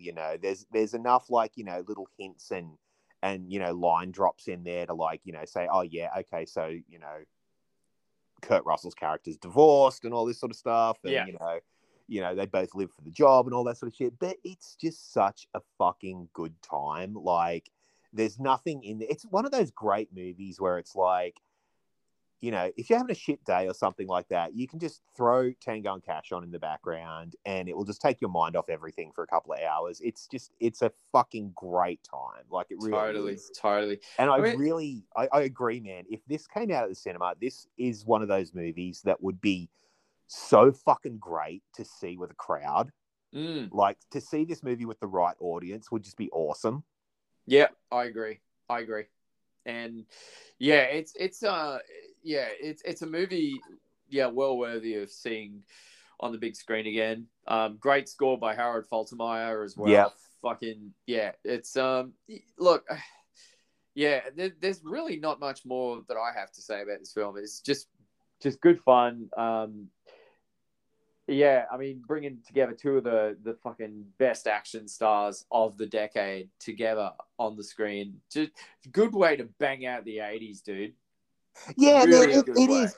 And it's one of those movies where it's like, if you haven't seen it, like to any of our younger listeners, sit down and let Grandpa tell you a story. But like, it's one of those movies where it's like, I mean, we've got some great action stars today. Like, we've got The Rock, we've got John Cena, we've got all these guys. But, Jason Momoa. Yeah, Momoa, Jason Statham, stuff like that. But to really, there's a big difference between like the stuff that the modern guys do and the stuff that the guys in the 80s did. And for me, like, if you really want a taste of what peak 80s action movies were like, this is one of the go-to ones because it's like such a fucking good time, so much charisma and chemistry between your two leads. Like, yeah, it's great. Yeah, absolutely. I mean, those guys, like, I don't know, there's moments where you're watching these two talk to each other on screen, and I don't know about you, but I'm just watching Kurt Russell's eyes, just the way he connects with Stallone's, and I don't know, you can just really see the bromance on screen, just really happening. So, I'm with you. Like, it's uncertain the level of chemistry these guys had on and off screen, but in this film, it's just, it fucking works, man. It's like, it's chemistry. Yeah, it so does. It reminds me very much of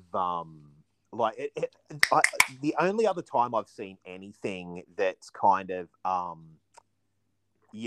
this level of like two actors really hitting it off and having a great time making it was, ironically, we talked about this earlier in the episode with Steven Soderbergh, Ocean's 11 with Clooney and Brad Pitt. Yes, absolutely, man. That was perfect. You could just tell those two dudes were like, they were buds. They were having a great time making it. They were just bouncing off each other and having a great time.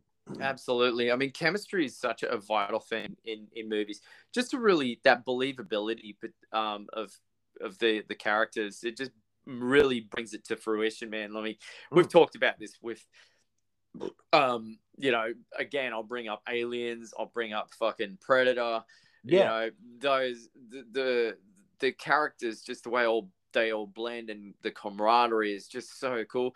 Fucking Mel Gibson and Danny Glover in Lethal Weapon, dude. Like, I can't wait for us to talk about that one. But, oh, yeah, dude. Yeah, for sure. But, like, talk about great relationships. I mean, those guys fucking, you know, went on for 4 films of awesomeness. Well, I mean, that's the thing, man. It's like, you know, you get, like, even if the dialogue in this movie was written and acted word for word, and same with Lethal Weapon or Ocean's 11 or anything like that, you can, and I can tell you as someone who has written and directed films, you can write that rapid fire, witty dialogue between two characters.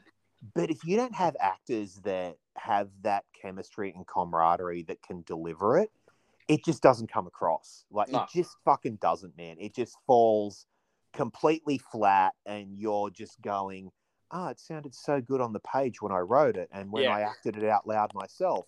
Because, like, you know, you're writing this shit and you're walking around your apartment saying it to make sure it flows. And in your head, you're imagining Kurt Russell and Stallone, or you're imagining fucking Mel Gibson and Danny Glover, or Brad Pitt and George Clooney. And, you know, the dialogue is rapid fire and it's flowing. And it's like, you know, Ben Affleck and Jason Lee from fucking Chasing Amy or some shit.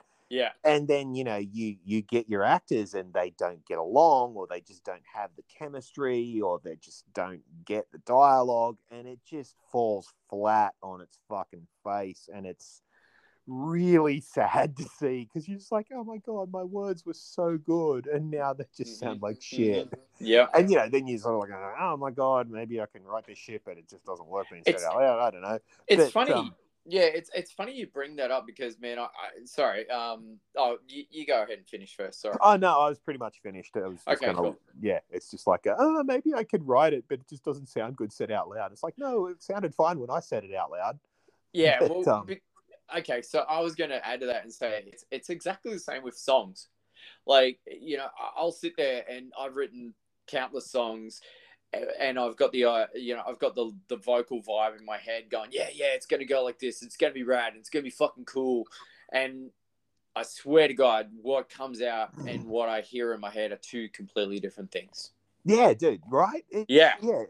It's so weird, like, the creative thing sometimes, because it's like, you know, you will have it in your head and it's perfect. Yeah. And then it's like, you know, you get to the act of actual creation and it's just like, whoa, fuck, I've missed it, exactly. Or something's gone horribly wrong. Yep. Yeah, you just kind of just go, oh, man. Yeah. But, I mean, sometimes it's not always a bad thing, because sometimes you can turn that initial shot can be turned into fucking a masterstroke of sheer genius. So, it's all highly possible. Any final thoughts on Tango and Cash?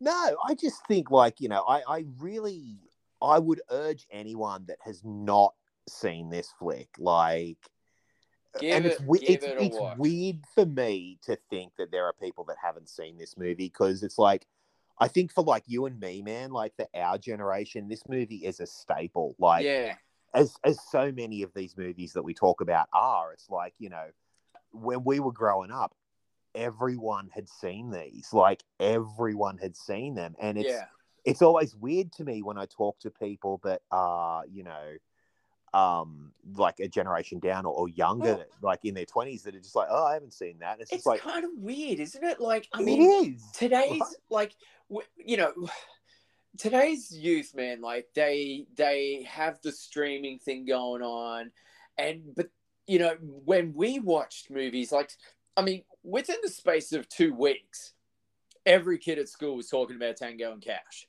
Yeah. Yeah, we're all reciting the lines from it. Like any of those fucking blockbuster movies that we've talked about on this episode. Yeah. You would go to school and go, oh, dude, did you see that?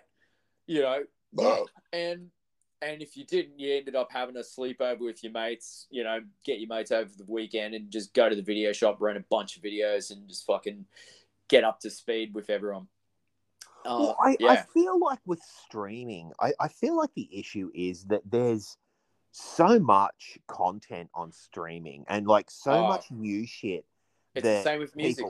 Yeah, it's like so much new shit that people have got to keep up with because, like, you know, it's the internet. So if you haven't watched Obi-Wan Kenobi by fucking, you know, today when the season finale drops or whatever, by tomorrow morning, you're going to know everything that happens in it before you even fucking watch it because it's going to be spoiled for you. So I feel like there's so much new content that people aren't looking for the old stuff. Like no one's sitting there on the weekend going like, oh, let's scroll through all the movies on Netflix or Disney Plus and see what they've got. Yeah. Everyone's just like, oh, I've got to watch this, I've got to watch this, and I've got to watch this. Like, I've got to watch these 3 things, and there's like 10 episodes each of all of them. So I've got to cram that in before some fucker spoils it for me. Exactly. Whereas, like, back in the day, man, it's like you went to the video store, and if the shit was rented out, tough. You had to go and get something else and wait till next week. You did. You know, so you got the chance to like discover a lot more stuff. So, because it's like, you know, you go to the fucking store to rent out fucking, you know, Demolition Man. It's like, oh, it's fucking all out. Oh, I guess I'll just get, you know, a few weeklies or Chuck something. Norris Invasion USA. All right. Yeah. Here on the terror. Here I come. Woohoo! But you'd like go, oh, well, you know, I kind of was wanting a Stallone movie. What else is here? Oh, Tango and Cash. I haven't seen that in a while or whatever. It's like, you know, there was a lot more chance to discover things because like, you know, it was like, hey, you can get 10 weekly movies for $10. It's like, oh, okay, sweet. Like, you know, that's my next 7 days sorted if I feel like watching something. 100%. And I just really feel like, with the demise of video stores, like, you know, a lot of people aren't seeking out older movies unless, you know, it's right in front of them.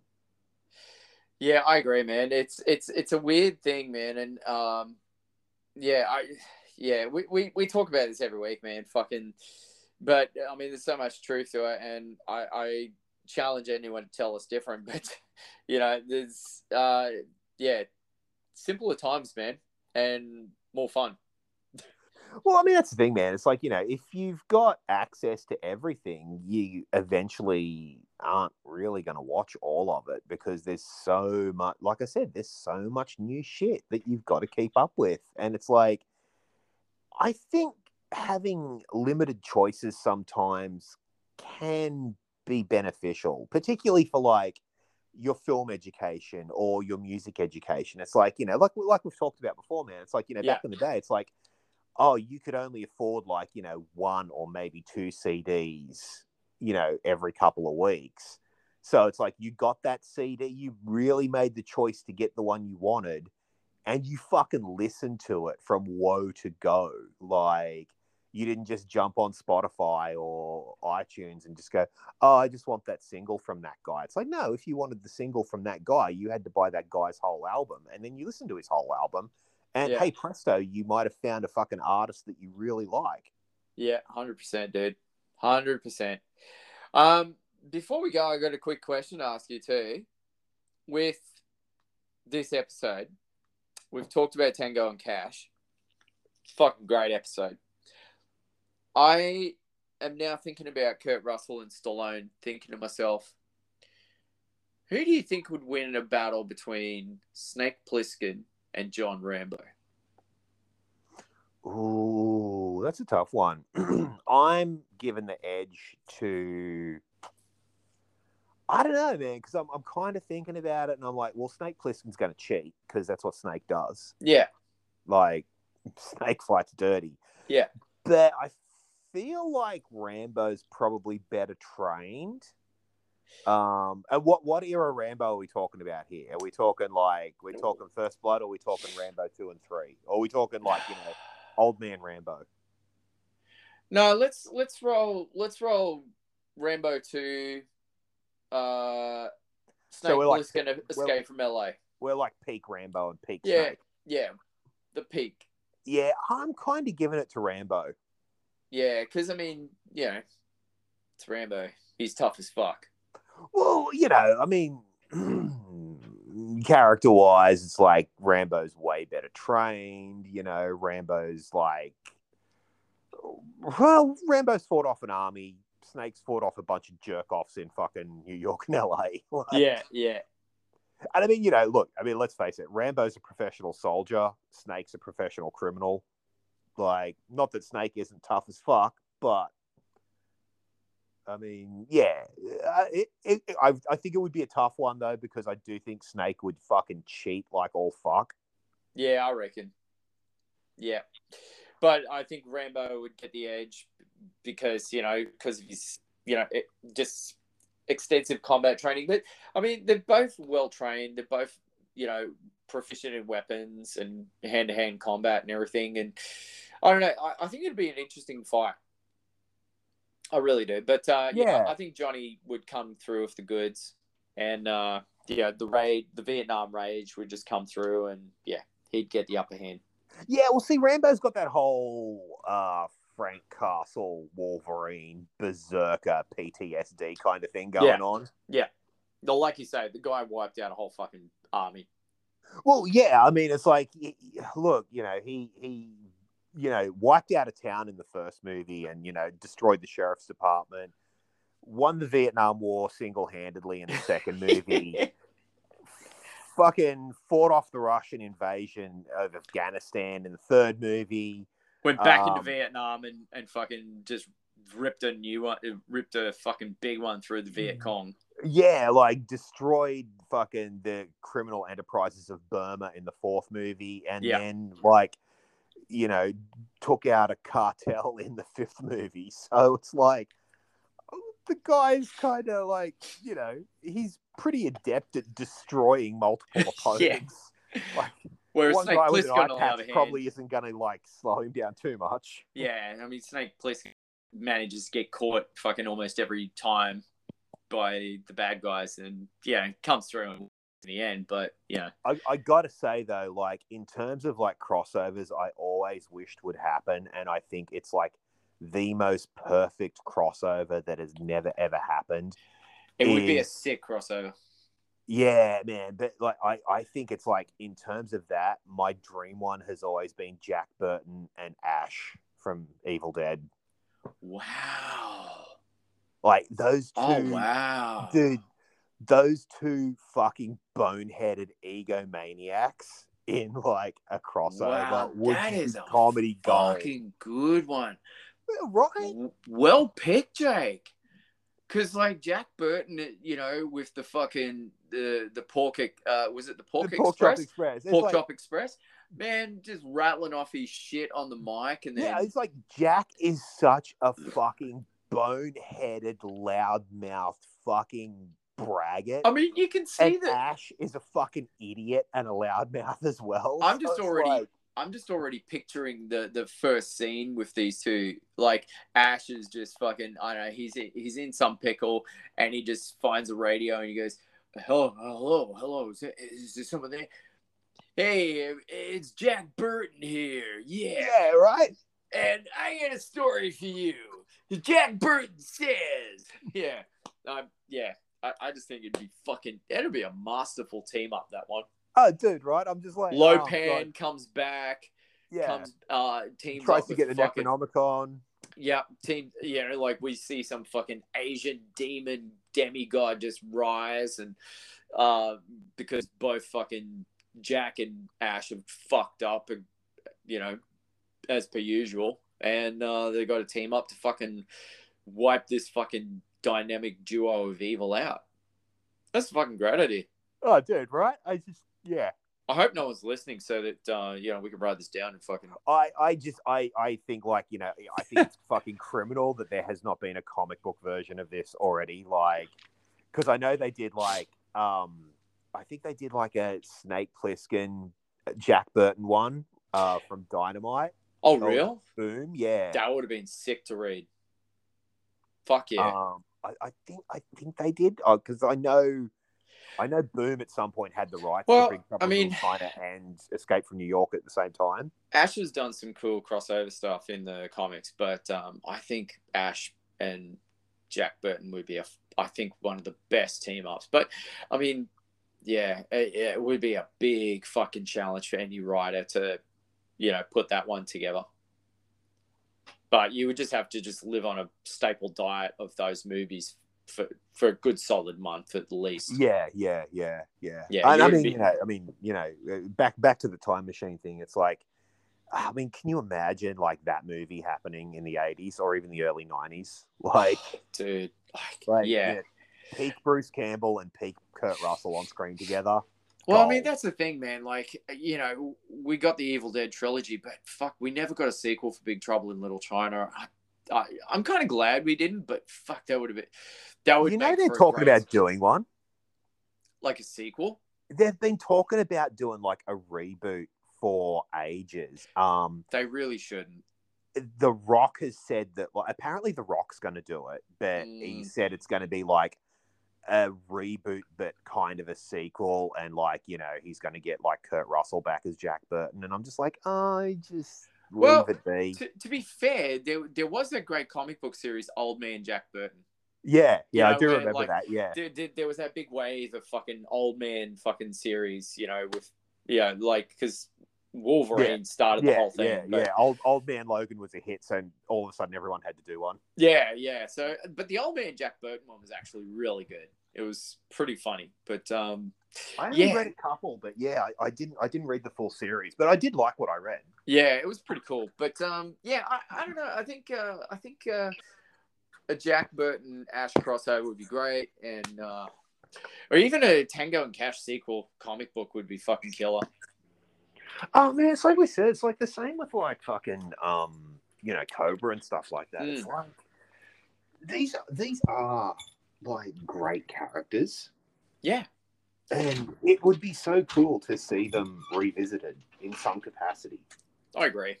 I don't want a reboot or anything like that. Like I don't want to see, No.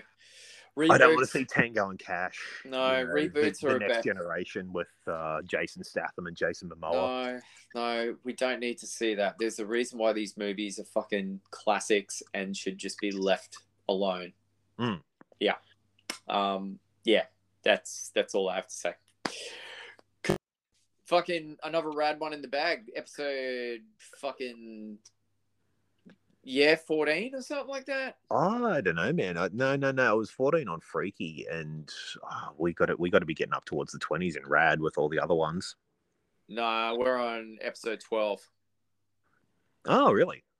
Well, we did channel, miss a couple.